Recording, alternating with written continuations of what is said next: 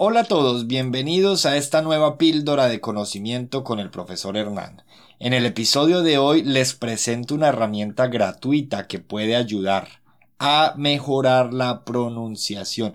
Se llama SpeechTexter, la pueden ver en la descripción de este episodio y permite grabar y transcribir nuestra voz. Para empezar, visitemos la página speechtexter.com. Luego asegurémonos de que tenemos un micrófono conectado al dispositivo.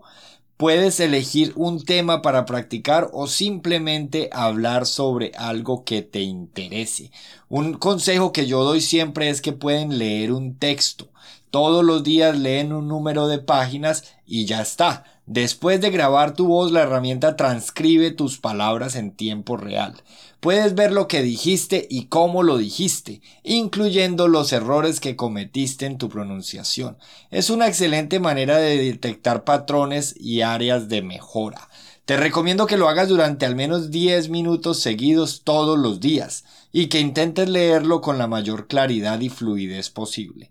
Puedes grabar tus lecturas y escucharlas después para identificar las áreas que necesitan mejorar. Esa grabación se haría con otro dispositivo una vez que la aplicación SpeechTexter no graba la voz. Espero que encuentren esto útil en su aprendizaje de inglés. Recuerden que la práctica hace al maestro, así que sigan trabajando en su pronunciación y pronto verán resultados. Ojo, nos escuchamos en un próximo episodio.